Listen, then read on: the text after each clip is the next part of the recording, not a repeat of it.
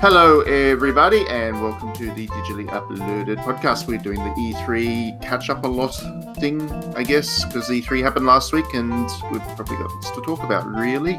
Or maybe not. There was content that was definitely there at the show. There was lots of content. But Matt, you're here. Hello, Matt. Hello, yes, I'm here. I'm full of content.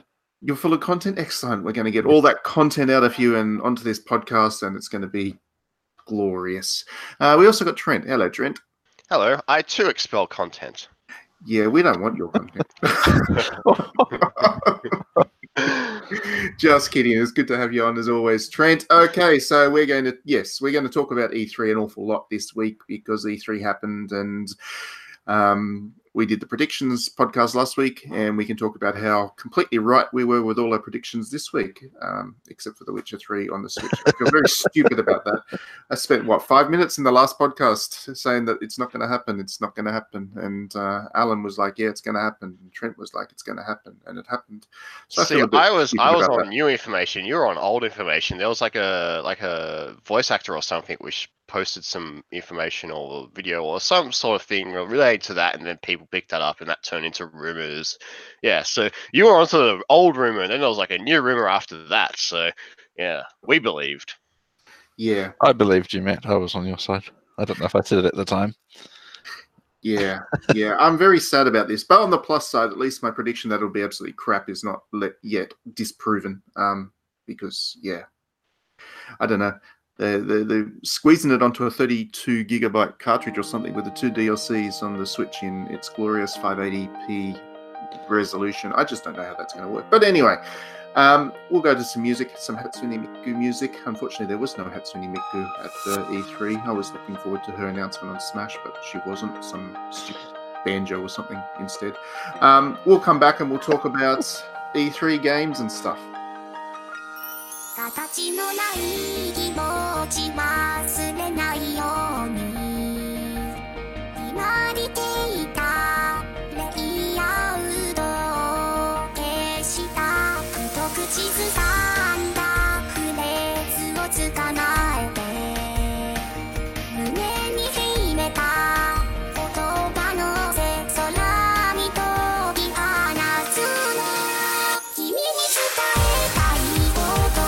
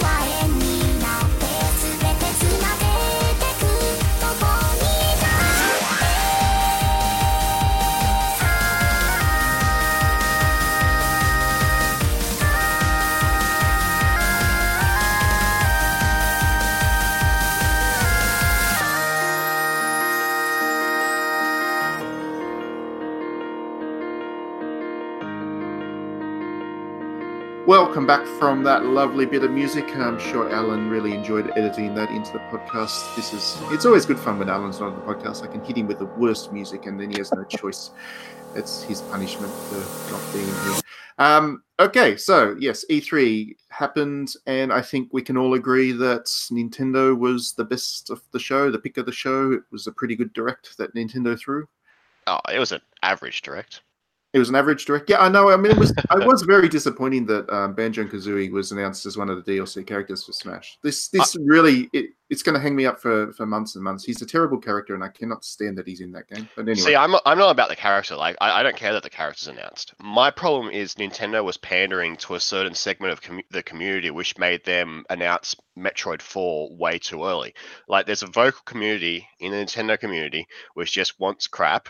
And they just are really loud, and they're really annoying, and they're really obnoxious, and then they get their way, and we don't get Animal Crossing until next year. But for good reason, though. Health and life balance is very important. I mean, that's not because of Metroid. Metroid's coming out like way after that. They had to restart development from scratch. Yeah, Metroid had problems. They announced it too early. That's true, but I don't think It is. Metroid's fault that Animal Crossing is. No, I'm not saying it's their fault. I'm just saying it's the segment of community which asks for Metroid. It's the same segment of community which is like, asking for this Banjo-Kazooie, and it's pandering to them in because they're really loud, really obnoxious on the internets, complaining about things. Yeah. Well, I mean, if Nintendo didn't pander to its community to some degree, it probably wouldn't be around anymore. So they could yeah, be pandering to Miku fans though a bit more, I think. Well, they really should. I'm really upset that I'm honestly crushed that Miku is not in Smash now. This is not funny anymore. I've been telling Nintendo for God knows how long that she should be in there, and they're just not listening. And this hurts. It hurts my feelings, Matt. Maybe you need a catchy catchphrase and not a catchphrase. What do the kids call it these days? Hashtags. That's what they are. Get a catchy hashtag. Yeah, it's gimme Miku. The hashtag is gimme Miku, and they just don't pay attention. I've seen Smashies Miku. I email them about that all the time. I'm probably on their block list now. But yes, so there were two characters announced for Smash. The other one's actually pretty cool. Dragon Quest Hero. He's a pretty cool dude. See, I was watching it live, and the level of trolling in the way they did those announcements was top notch. This guy, which doesn't even have a name, he's just Hero. Turns out the leak was right. The data in the game or whatever they found, which said Hero was right. It was actually a character called Hero from Dragon Quest. And then, right near the end, it was like this. I think they did the joke before on one of the older Smash Bros. Trailers where they did the Duck Hunt dude and he goes to the shape of the character and then it turns out it's the Duck Hunt guy and it's like, oh no! They should have just cut the trailer then. Yeah. I'm really not sure what you're on, Trent. To be honest. I didn't watch it live, so yeah, I didn't watch it live actually either. So I'll take your word for it, Trent. It was, all the reactions on the internet were like, "Oh no!" It's like this Hero dude. The direct actually happened at 2 a.m. in Australian time, so I was not going to be awake for that, unfortunately. So I haven't caught up with it. Obviously, I caught up with all the news. I've seen all the little trailers that were released through it, and yeah, it was a pretty good stream of stuff.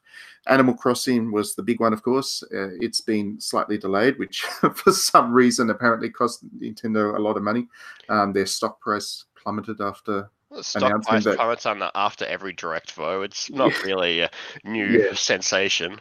Yeah, I don't know if the link is quite as clear as certain websites out there were making it out to be, but there were people that were the Nintendo's price did drop, and people draw the conclusion that was because Animal Crossing was delayed slightly, but whatever. The actual comments from investors were they wanted Nintendo to have revealed some streaming technology, and they wanted the new Nintendo Switches at the E3, and there was some random game they wanted as well. That seems to be the comments. Yeah, investors aren't the brightest bunch of people, so we won't talk about them because who wants to talk about the business side of video games? It's boring. Yes, let's talk about Animal Crossing. We'll get back to the streaming thing though, because that was an interesting trend through E3. We'll talk about that in a later podcast, a later section. But yeah, some of the other highlights, I guess, from that direct were the Saga. No, that was Square Enix, wasn't it? Yeah.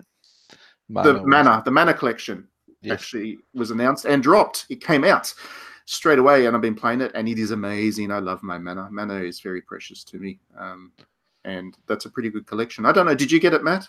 Because I know you're pretty keen. But I will at some point when I have money. It does cost money, these contents. Fortunately, money contests cost money. It does. What else was announced?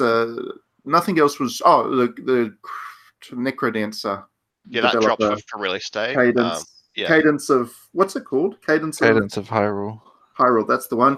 I haven't had a chance to look into that yet, but it looks great, and it's been turning heads, I think, since it came. So I started playing it, but I'm not too sure about it yet because one, I'm like one of those weird people which when people like take Zelda and turn it into a game, like Hyrule Warriors. I really hated that game just because it was like, oh, this is my Zelda. Like I was complaining, but like like I want more Zelda in my like third-party spin-offs. So I want to give it a chance because I haven't played the original actual game it's spun off on, so I want to give it a chance. But so far, I'm just like, this is really weird. That whole rhythm mechanic is just driving me up the wall. Okay, well, I'm gonna say if you don't like that, then you're probably not gonna like the rest of the game. I'm just too unco. I click the button, and it's like, no, missed action. I'm like, no. That's the core of the game, I would say. Yeah, it is a rhythm game, really. That I think it's quite brilliant what they've done. I'm certainly keen to see what they do with the Zelda tracks and music with this licensed one. I think it's great that Nintendo is actually licensing out its most valuable franchise to an indie developer. Yeah. That's a really nice thing for Nintendo to do.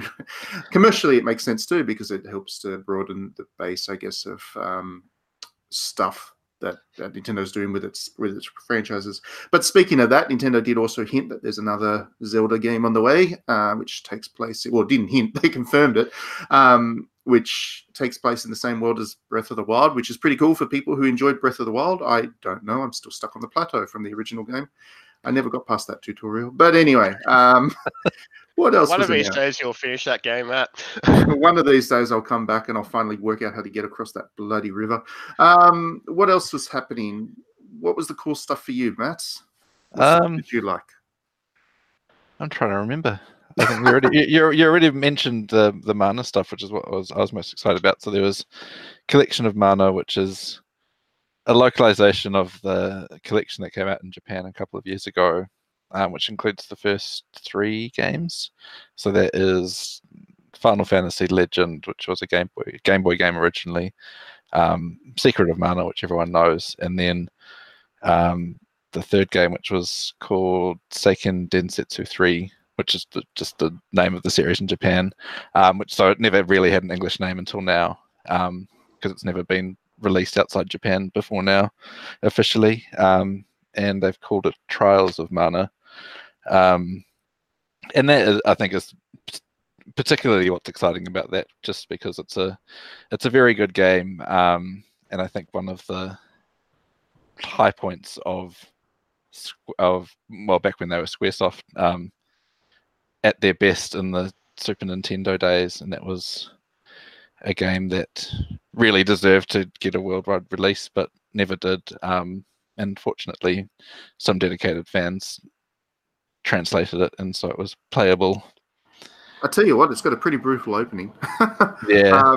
Like it's really brutal. I don't know if it's different depending on which character you choose, because I'm only playing through the one character at the moment. But yeah, I picked the mage girl, and the opening scene is her. She's like a princess to a kingdom, and she does the princess thing and wanders into the throne room to say hello to Mum. And Mum's like, "Yeah, you're useless. We're going to sacrifice you." And she's like, "What? Yeah. Okay, this is." I was like, "Whoa, that's an interesting start." But yeah, it's good so far. It's actually really good. I'm loving it. I think it's really good. It's a gorgeous game, and it's really nice characters and environments. Like the whole setting is stunning, and I am a big Mana fan, but never played this one, so I'm loving the chance to get into it. So will I love it if I liked Octopath? Very different. It's a very different sort of game. Did you like Secret of Mana? I liked Breath of Fire. Breath of Fire. Yes. It's a very different. It's They're very different games again. It's an action RPG. So like, if you like Secret of Mana, if you like, I've never played any of the Mana tiles. if you like The Legend of Zelda, Yes, Zelda. So it's like Zelda. Only an RPG. yeah, You don't want to say that it's like Zelda, and then I'll be like, I'll have that frame set in my mind. I'll sit down, I'll start playing it, and 5 seconds into the game, I'll throw my DS or whatever it is into the wall. Well, I mean, It's like- this collection's good for you anyway, Trent, because it has Secret of Mana on there as well, and everybody should it's play also a Secret very of good Mana. game. Yeah. But then the other thing they announced sort of at the same time was, as well as this collection, they are doing a remake of that same game. And I wanted to. That is an actual remake, is it, of the it same? is a full remake, yeah, which has been That's nice. That's apparently nice. in development for some time, and initially had been planned only for Japanese release, but then there was enough interest and fan demand that they decided to localize it as well. And I want to be hopeful. It looks really good, like from the screenshots and trailers and stuff, but also there was that Secret of Mana remake. I was going to say, yeah, I'm a little bit. I was a little bit concerned by the look of it, because it did look like it was heading down that same path, and the Secret of Mana remake was a travesty. But Yeah. to be fair, there was another Mana remake which actually turned out quite well, which was the one, the Game Boy one. Yeah, that was good. That was really The good. remake of that is actually a pretty high quality game. Yeah. You can get on mobile and Vita, and I think that's it, isn't it? I think. Yeah, I think that's it. So, I mean, that turned out to be really good. The Secret of Mana one was terrible, but, 50-50, I guess, which is pretty much about on par for Square Enix and remakes. 50-50 chance it'll actually be worth playing. Yeah.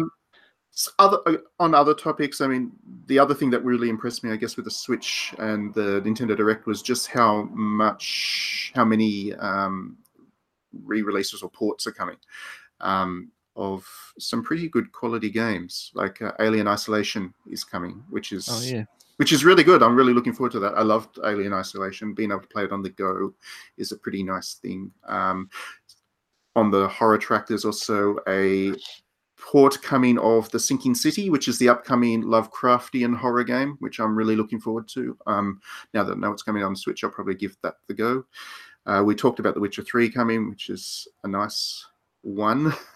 Certainly a big game, that one. And then, the big one, the big news is that absolutely terrible Bethesda Elder Scrolls mobile game is coming to Switch, and I don't know why this is a big news thing, but it was a big news thing for some reason.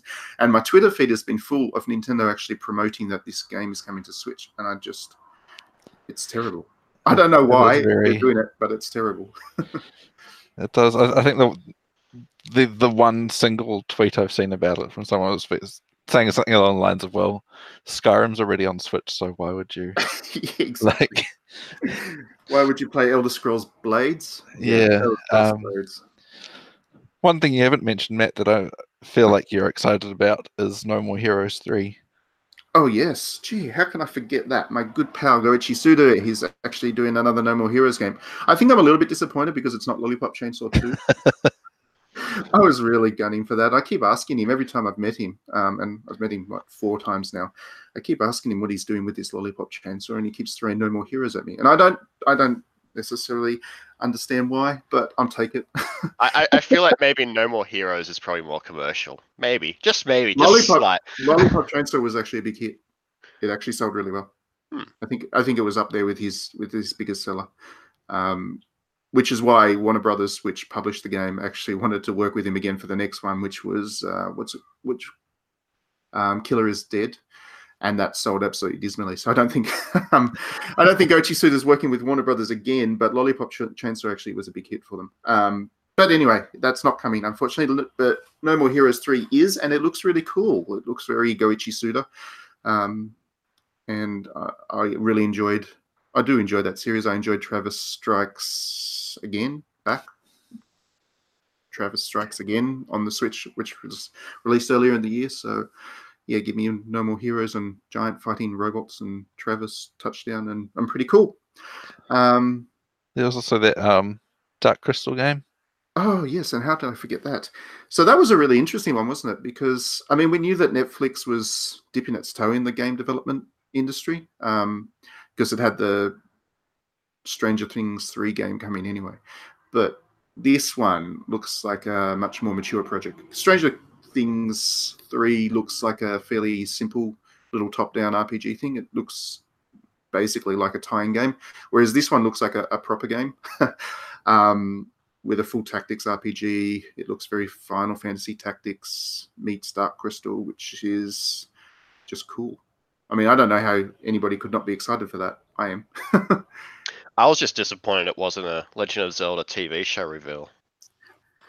I mean, the only thing that could have made it even better would be if David Bowie showed up in it. And there was like a crossover with Labyrinth, because that would be great. Like Labyrinth Tactics with David Bowie. That didn't happen, sadly. Yeah, you can't have never know. Keanu Reeves and David Bowie at the same. Yes, Keanu. Keanu showing up. He didn't show up at the Nintendo Direct, but he did show up at E3 and did things. Did very Keanu things, which people loved him for. But I like Keanu because he said that he's a big fan of ballroom dancing in an interview. Oh, does he? Yeah. He's also a big fan of puppies, so... He's a pretty cool guy, I think. Like, he seems one of the few genuine guys in Hollywood, so I give him the benefit of the doubt. If he likes Cyberpunk 2077 or whatever it's called, then good on him. He probably doesn't like it. He probably is just getting paid a lot to do it. Yeah. On that note, we'll go to some music. Let's get some music from something that Nintendo announced. Let's get some Fire Emblem music. It won't be from Fire Emblem 3 Houses because that's not out yet, but we'll get some Fire Emblem music for you to listen to, because that's one thing we didn't chat about in this thing, but I mean, that's coming very soon and it looks really cool. I can't wait to play it, so.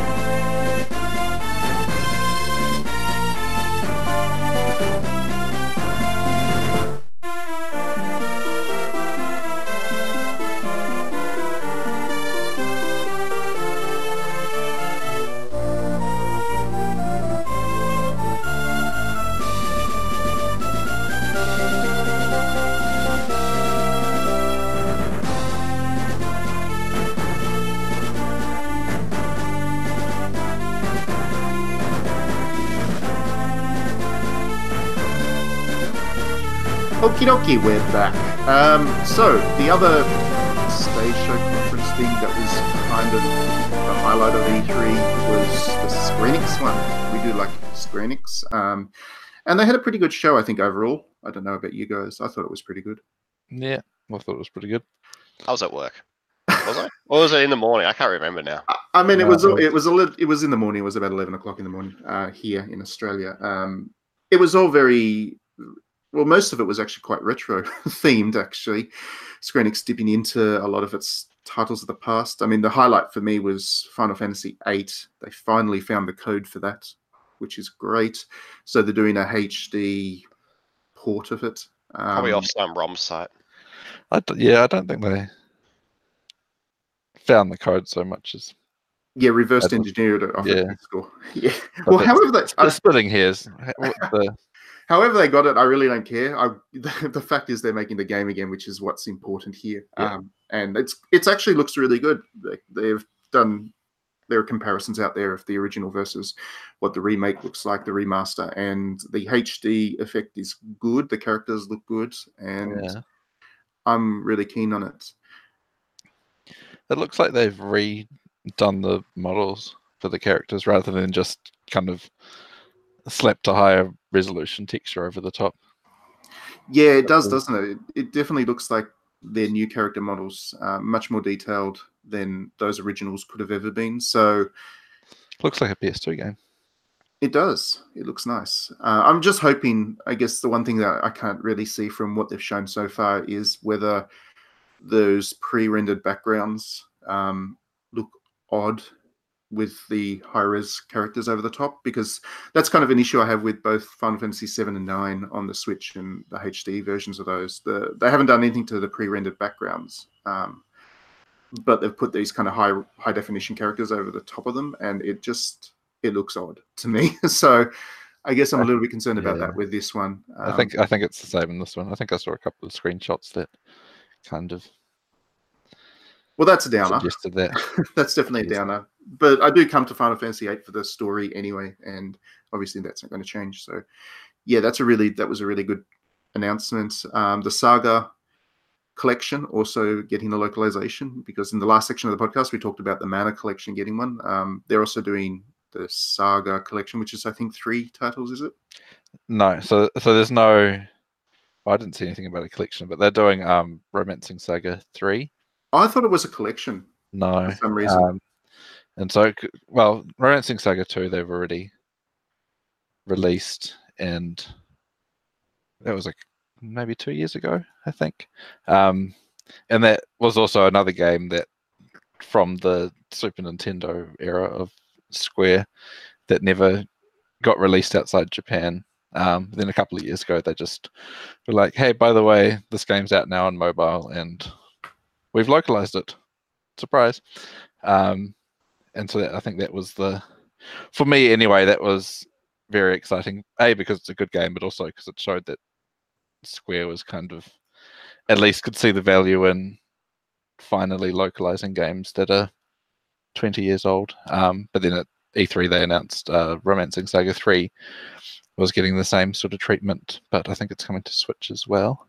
And that's very exciting because, again, that is a very, very good game that has developed its own sort of cult following thanks to fan translations and the like. And there's that, and there's also another game in the series, a newer game called Saga Scarlet Grace, which was, I think it was a PS Vita game originally that came out in Japan about 3 or 4 years ago, and they're localizing that. So that might have been where I got confused, because I saw a bunch of Saga and I just assumed it was all together in the package. So it was kind of and it was a really weird announcement because they had like both games in one trailer, and so for a while I was like, wait, some of these screenshots are like kind of 16-bit SNES screenshots, and some of them are 3D things, and like, is this a remake or what's going on? But then eventually they cleared it up. Well, that makes much more sense now, I guess. But yeah, that's good. So Saga, I do enjoy the Saga series, and it is one that has not had much love in terms of Western translations. So that's a good thing. I saw in the post series of interviews that Square Enix did that they're actually very, very keen on preserving their back catalogue. Mm. That seems to be a real theme for the company at the moment, and they're looking for ways of doing that. At the moment, they're obviously re-releasing and or localizing games that haven't been localized in the past, but they were looking at potentially doing cloud services and all that kind of stuff to really get all of their back catalogue together and preserve it, which I think is good. I think it's nice that at least one publisher out there is starting to realize that this stuff does need to be preserved.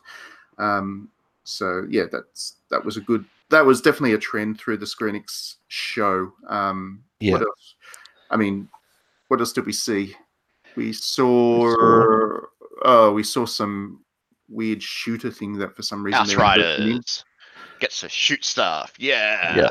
Yeah, the developer behind the Bulletstorm, for some reason, Square Enix is working with them to produce a game, and that was a real low point for the whole event for me. I was like, oh, God, why are you doing this, Square? Why are you doing this to yourselves? They're also publishing Techland's zombie open world thing, Dying Light 2. Dying Light was all right. It was all right. So I guess that's probably that'll be a commercial hit for them, I think. That was pretty good. I honestly thought that there already was a Dying Light 2, and so it shows how much I pay attention to Techland's zombie open world games. Yeah. You've obviously got to be a fan of them in the first place, otherwise you can miss this stuff. But yeah, I think that's all right. And then the big announcement, I guess, for Square Enix was Avengers. We got the first look at the Avengers game, which the Tomb Raider studio has been working on for however many years now. And yeah, it looks all right, I think.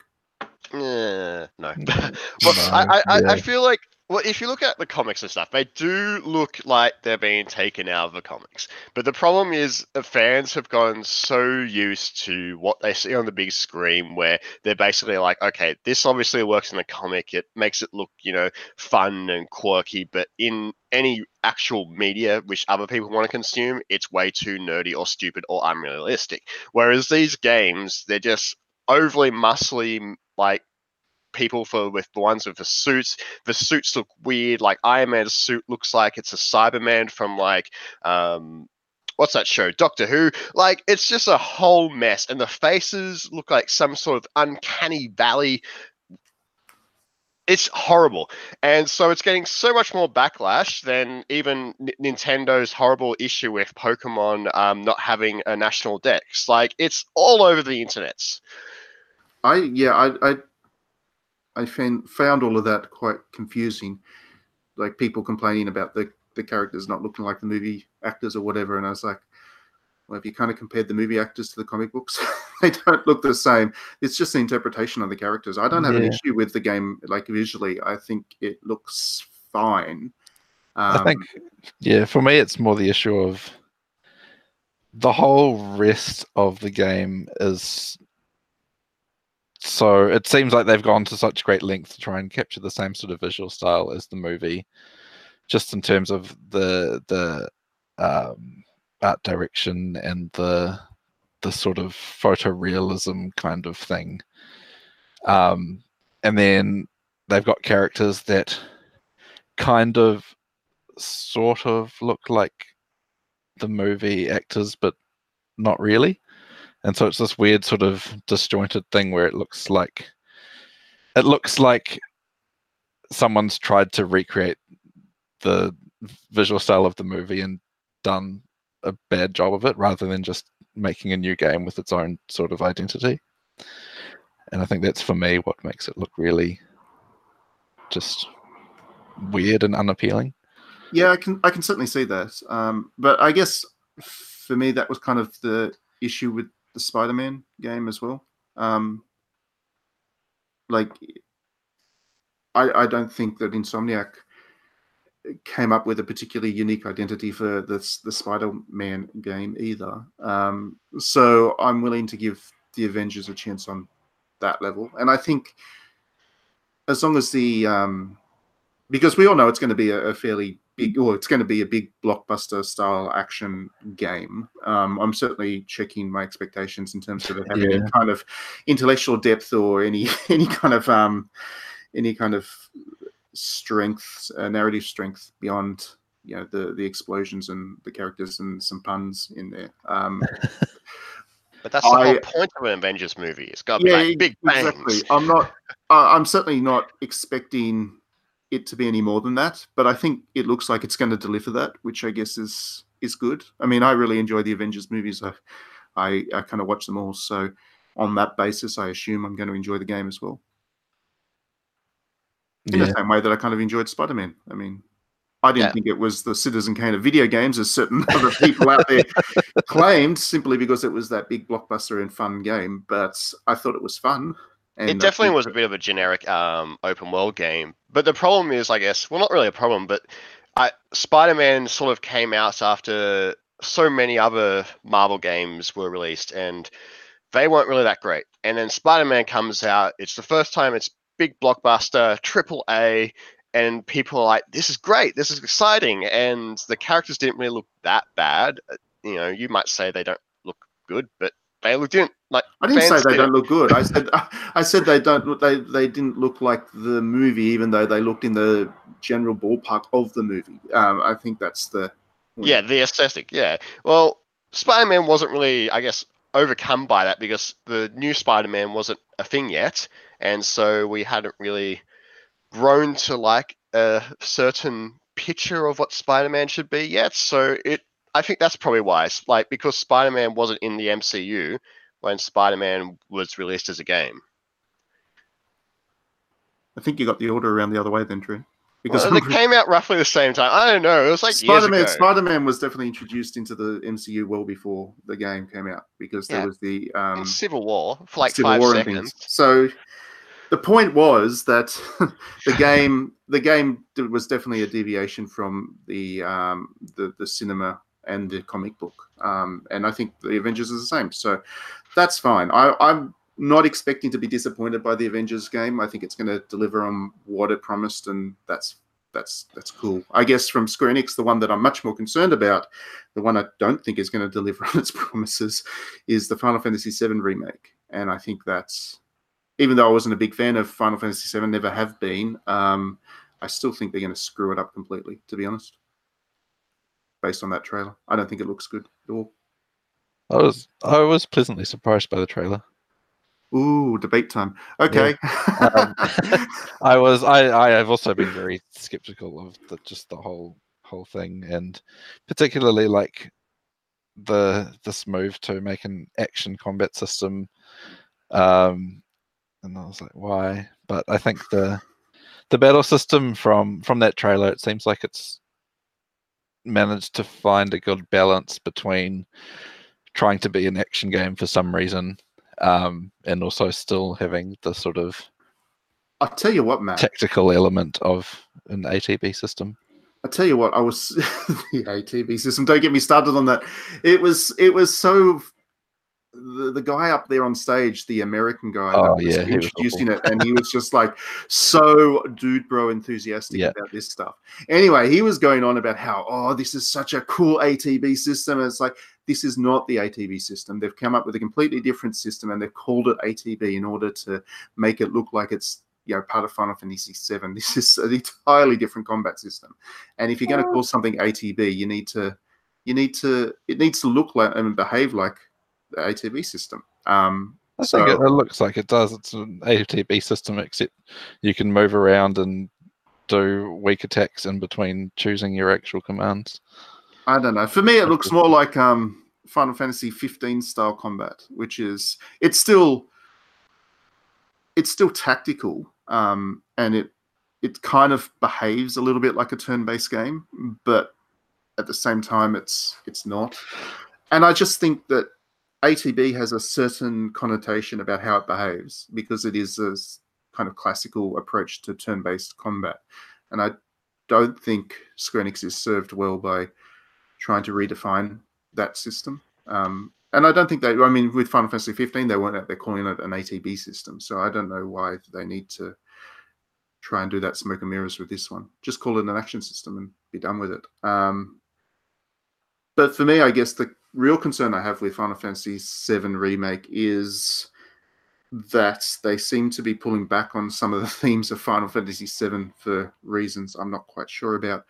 Like there's it's a little bit hard to tell, I guess, because the trailers and all that were focused entirely on the combat rather than storytelling for some reason. But there seems to be, there's a scene where in the original Final Fantasy VII, basically Cloud and Co. indulge in some eco-terrorism because they're trying to save the world from these greedy corporations that are exploiting the planet to death, to literal death. And in the game, there seems to be an implication that that event isn't triggered by these guys, therefore they're not quite the eco-terrorists that they were in the original game. Now, if that's the case, then I'm going to be all kinds of disappointed with this game. Yeah. I don't think... I'm not sure. I mean, that's how I read it. Was it less global warming? Like, come on. Talking about the when the Scorpion sets off the bomb. Yeah. Yeah, I mean, they still were the ones who broke in and planted the bomb and were about to set the timer on it before the Scorpion attacked them and then set the timer anyway. Yeah, but it's still a step back, you know. And there is still that same sort of. I mean, the snippets of the aftermath where they're talking about basically, oh shit, what have we actually done? And Barrett's like, well, sometimes you have to make sacrifices for. And which, I mean, was all present in the original as well. There was that same sort of, particularly with, I think, like Jesse was kind of didn't really realize the implications of setting that bomb until afterwards, and suddenly there is that conversation that you can have with her where she kind of wonders if they've been doing the right thing, and Barrett has his point, which is like, well, yeah. Sometimes you have to break some eggs. Yeah, but there's a difference between having it done by your own hands and then a giant scorpion setting like the timer. Like, yes, you put the bomb there, but like, come on, you didn't really do anything. Yeah, you made the bomb and planted it, and what if you're transporting the bomb? What if you were like, I've got this bomb, it's just in my backpack, I'm gonna take this to the next dungeon, and then it's like, oh no, scorpion out of the way. I don't know. It's just the framing of it, I guess. It's just, I don't know. Maybe it is just this, the specific way that they showed what they've showed so far. And this is why I guess it would have been nice to see more than just a focus on the combat side of things. But yeah, Final Fantasy VII's strength as a game was always that narrative, and if they've slightly reframed things, it might not work as well. I guess this is my concern. Where I said, like I said, I don't think I think the Avengers is just going to deliver what it was expected. I don't know if Final Fantasy VII Remake is, and that's. I don't think E3 really resolved that for me. So I've been skeptical of the game. I'm still very skeptical of it. I think Final Fantasy VII Remake is always kind of. It's such a widely beloved game, the original, that the remake is never going to quite be everything that everyone who loves the original wants it to be. And well, that's the thing. I mean, in that sense, it's kind of like, why do the remake at all? It seems doomed from the start.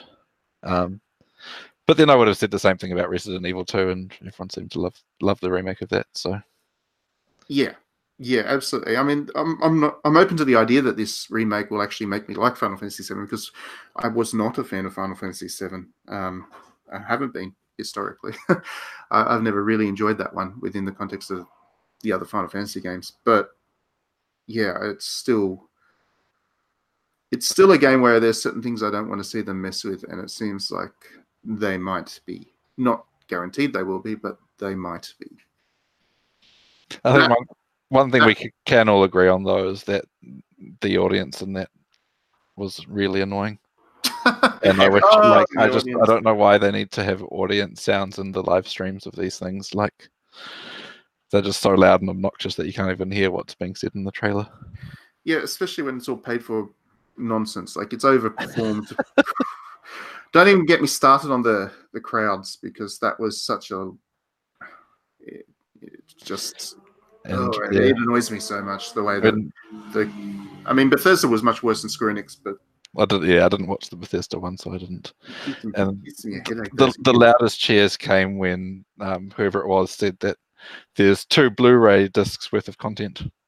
Yeah, I know. They cheer over Everyone the dumbest lost their things. mind. Like in Bethesda, I'm kidding you. I'm not even joking about this. In Bethesda, they were talking about stuff they're adding to Fallout 76, right? The game that they're trying to save from Oh yeah. an absolute pile of crap. And one of the big features of something they were adding to Fallout 76 is dialogue trees. And, I kid you not, they're up there and they said, "Oh, this content expansion or whatever it was has dialogue trees," and then the entire audience just went ballistic over this. You have to go and check it out because it's just surreal, and it's like dialogue trees. Really, you're getting excited for having options in dialogue, and yeah, The conference in general had some very dude bro, it's very so weird lines.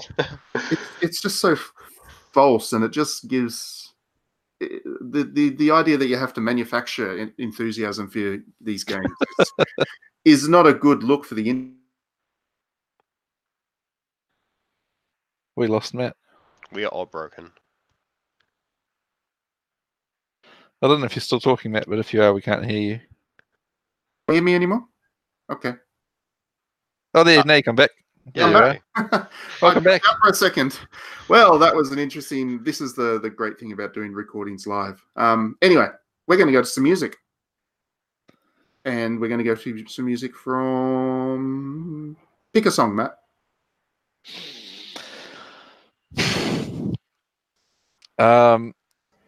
Shall we pick something from Final Fantasy VII?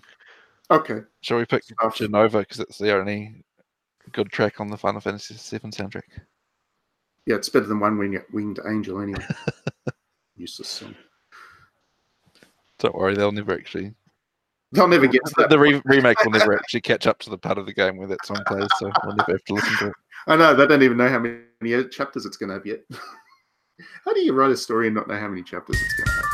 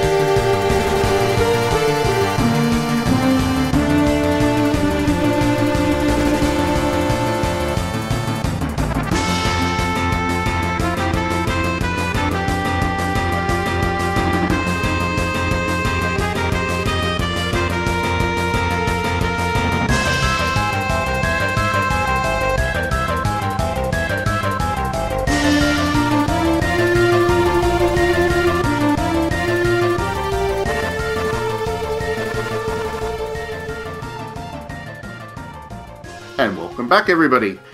So, other than Square Enix and Nintendo, there wasn't that much that happened in E3 that was really worth talking about. So, for the third section of our podcast, we're just going to talk about generally the scraps of what was left. Actually, no, that's a little bit disingenuous. Devolver Digital had a pretty cool show. And they had the pre-show again this year. Yeah, they had a pretty good show, and they got some pretty cool little games coming along. They're a crafty little developer, publisher, that one. So, yeah, all their stuff was interesting and worth checking out, I guess. Who else had pretty good shows? Limited Run, running like 1 billion games again. Yeah, Limited Run. That was pretty cool seeing them at the show, actually, because some people do still like their games physicals. And it's good that they're doing so many different releases for those audiences, for that audience. I guess we did kind of preempt it earlier in the podcast, but one of the things that was a trend, I guess, for the whole show was this emergence of streaming services. Oh, yeah. Yeah, streaming services. It's the new content. So, yeah, in addition to Google doing their thing, were they actually at the show?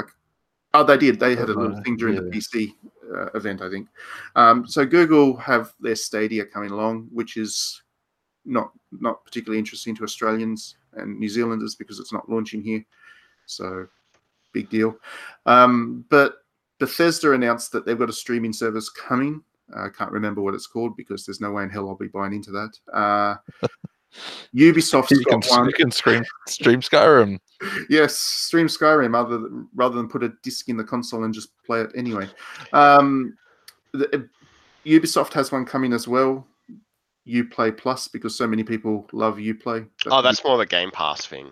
Yeah. Oh, that's a Game Pass streaming service? No, it's Game Pass. It's just a subscription type thing, which is also, I mean, I'm really just already tired of all the different game subscription services before any of them are even out. Like, there's already too many TV subscription services now, and like, you can't subscribe to all of them, and nobody's going to subscribe to all of them, and it's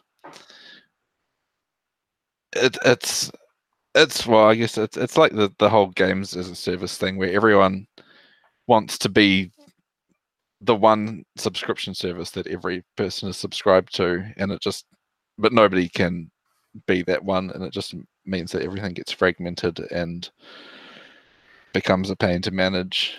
Yeah, I mean, just if you just went through, I guess, your entertainment options now and the way that people consume content. Let's imagine that you're a fairly standard person and you've got a Spotify or Apple Music, you've got a Netflix, you've got maybe another TV streaming service because, you know, Netflix doesn't have it all. Stan in Australia, but Disney's got one coming too. So Disney Plus, yeah. So that's Amazon one. There's an Amazon one, and then you know if you're into your Japanese stuff, you've got Crunchyroll, and maybe also Anime Lab. So that's another 2. That's like 6 subscription services, each costing $10 to $20 per month. And then in America, you've got Hulu. Now, then you add what's coming with the games ones. You'll have a subscription to Microsoft, Sony, and Nintendo for the online stuff. Then you'll also have to buy the EA one, and then the Ubisoft one, and then, you know, if you buy into Stadia because you're interested in that, that's another subscription. So you're right, Matt. You're looking at 10. You could easily, effortlessly subscribe to 10 services just to cover the stuff that you're actually interested in. And that's ridiculous because after you spend all that money each month, what money's left to buy games? See, what Microsoft at least got right was they've merged the Gold and the Game Pass, so now there's Game Pass Ultimate. It's literally the same price as buying just one of them. Like it's slightly a discount, so it's like $15, $16 a month depending on what region you're in, and you get your Game Pass on your PC or your Xbox, and you get your Gold. It's like a great idea. Like everyone should do that. It's not good for the industry. No. It's really not good for the industry, and it's not just not good because streaming services devalue games and all that. That's a conversation we've had in the past. The real problem here is now people subscribe to so much stuff, they got no money left to buy games at all. individual games. So every game has to be built around this model of being on a subscription service, and the things that subscription service require in order to make it worth the while for the developer, as stuff that's not good for the creative side of the games. Like, games need to be as long as possible. They basically need to be endless to rack up the number of hours that people use them, because that's how people get paid when they've got their games on subscription services. So all the stuff that kind of happened to mobile games, because it's impossible to release a premium game on Apple now, because nobody will buy it. Yeah, the free-to-play model has become so dominant there. All that is coming to video games as well, to all video games. And I don't know, some people maybe are cool with playing stuff like The Division and Overwatch and all that stuff endlessly, and Fortnite, and that's all they're interested in. But for those of us who are interested in more story-driven stuff, in more creative stuff, in more niche stuff, that's under a real threat under these kind of subscription services that are becoming so dominant. And that was a real downside to E3 for me. I was not amused by any of this stuff at all. Yeah, and Square Enix is talking about doing one as well. Yeah, which, and if there was one that I was going to subscribe to, it would probably be that one. And also because they mainly talked about it in the context of their classic games and making all their old stuff available. Yeah, absolutely. I mean, that was done in the context of the maintaining the old library of games, and I'm certainly all for that, I guess. But again, it's still taking money out of what I could be spending on new games. See, I like these types of services for, like, especially Game Pass has been really good. Because when like I want to play games with my friend who's like interested in like completely different games to what I'm interested in, it's kind of like, well, I don't want to pay like $60 for like a game I'm going to play like 5 hours of, or like 3 hours of, and never again. Like, so I just get it on Game Pass and just download it and be like, yes, I've got Halo, we can play it multiplayer, or I've got, the latest Division, let's play it multiplayer. And then suddenly we've both got the games which we need, and we can both play the game. And then, in a year's time, when we're both not busy again, we can play the games again. It's great like that. Yeah, I don't think anyone's saying that it's not. It's definitely good value, and they all will be, just for the amount of stuff that you get with your subscription. But it's more just the market is already getting flooded with options that are just going to make it harder for people to actually choose what to get and find what they need. And we'll start seeing, as we're already seeing with the TV stuff, there'll be more and more things where it's like, well, the only way you can play this game is if you subscribe to this particular service, and that you would never otherwise subscribe to. It's just going to be Game of Thrones all over again. Yeah, that's I guess the issue. I mean, for example, with TV, if you're a fan of, if you're a fan of Stranger Things, let's say, and you're also a fan of James Bond, you need to subscribe to 2 separate services now, because in Australia, Stranger Things is on Netflix and James Bond is on Stan. So that's the way that they're also designed makes it very hard to unsubscribe from them. They're designed to make you not want to. They're designed to take the money out of your account almost without really paying attention to it once you're signed up. So it's kind of like gambling, because you're like, well, it's only $10 a month, but then you realize you have like 50 other services, which is only $10 a month. Well, that's exactly it. They all accumulate, and then all of a sudden you're paying an awful lot of money for this stuff. And then, like I said, you don't have the money to buy things outright and support those developers or creators that aren't able to put their stuff on these services, or don't get any value from putting their stuff on this. I mean, if you look at what the music streaming stuff has done, it's made it a lot harder for independents. It's made it a lot harder for independent acts. They're relying more and more now on doing live stuff, because the likes of Spotify mean that they don't make any money from their music anymore, like from selling music. And And they don't make any money from the royalties from Spotify, even if they do go on Spotify. Yeah, exactly. If they put their stuff on the way that Spotify works, the only way you actually make any money from putting your music on Spotify is if millions of people are listening to you, which is fine if you're a major actor with a huge amount of marketing budget behind you. But if you're doing something that's niche, if you've got a small audience, if you're deliberately aiming to that small audience, then you don't get that.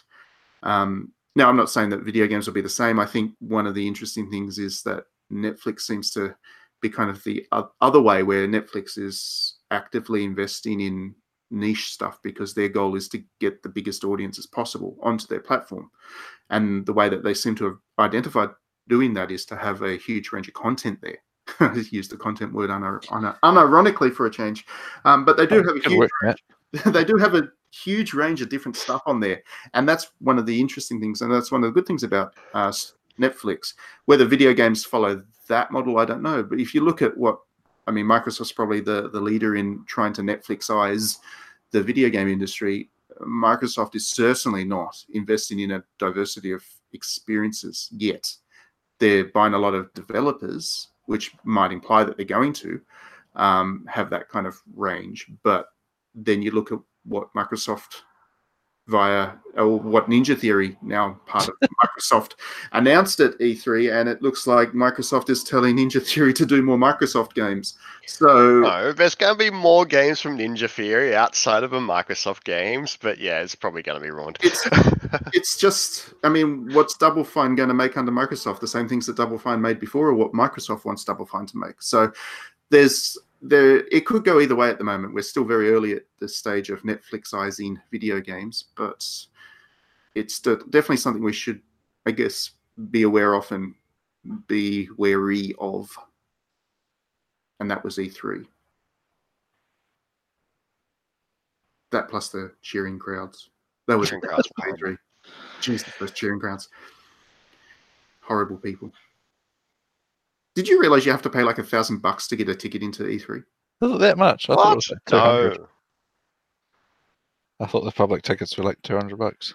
Oh, sorry. I meant to get into the good stuff, like the VIP tickets where you get to. You probably have to pay extra tickets to go to the. The ones where you get to go and like be a hollering idiot in the conferences. I think those tickets are like $1,000. And yeah, but if you be a hollering idiot, then you get a free copy of the game. Yeah. Yeah, that's the thing. Yeah, but you have to pay $1,000 to be a hollering idiot and get a free copy of the game. On that note, we're going to go to some music and then give it a wrap. Music or just hollering idiots for 3 minutes? Hollering idiots for 3 minutes. We'll play the Zelda trailer music. No, I'm going to go for something completely different here because. On a note, because we're back to regular scheduled programming next week and talking about games rather than shows, I'm playing Super Dimension Neptunia at the moment. That's the game I'm playing for a review. Good. So I'm going to put some music from Hyper Dimension Neptunia on here.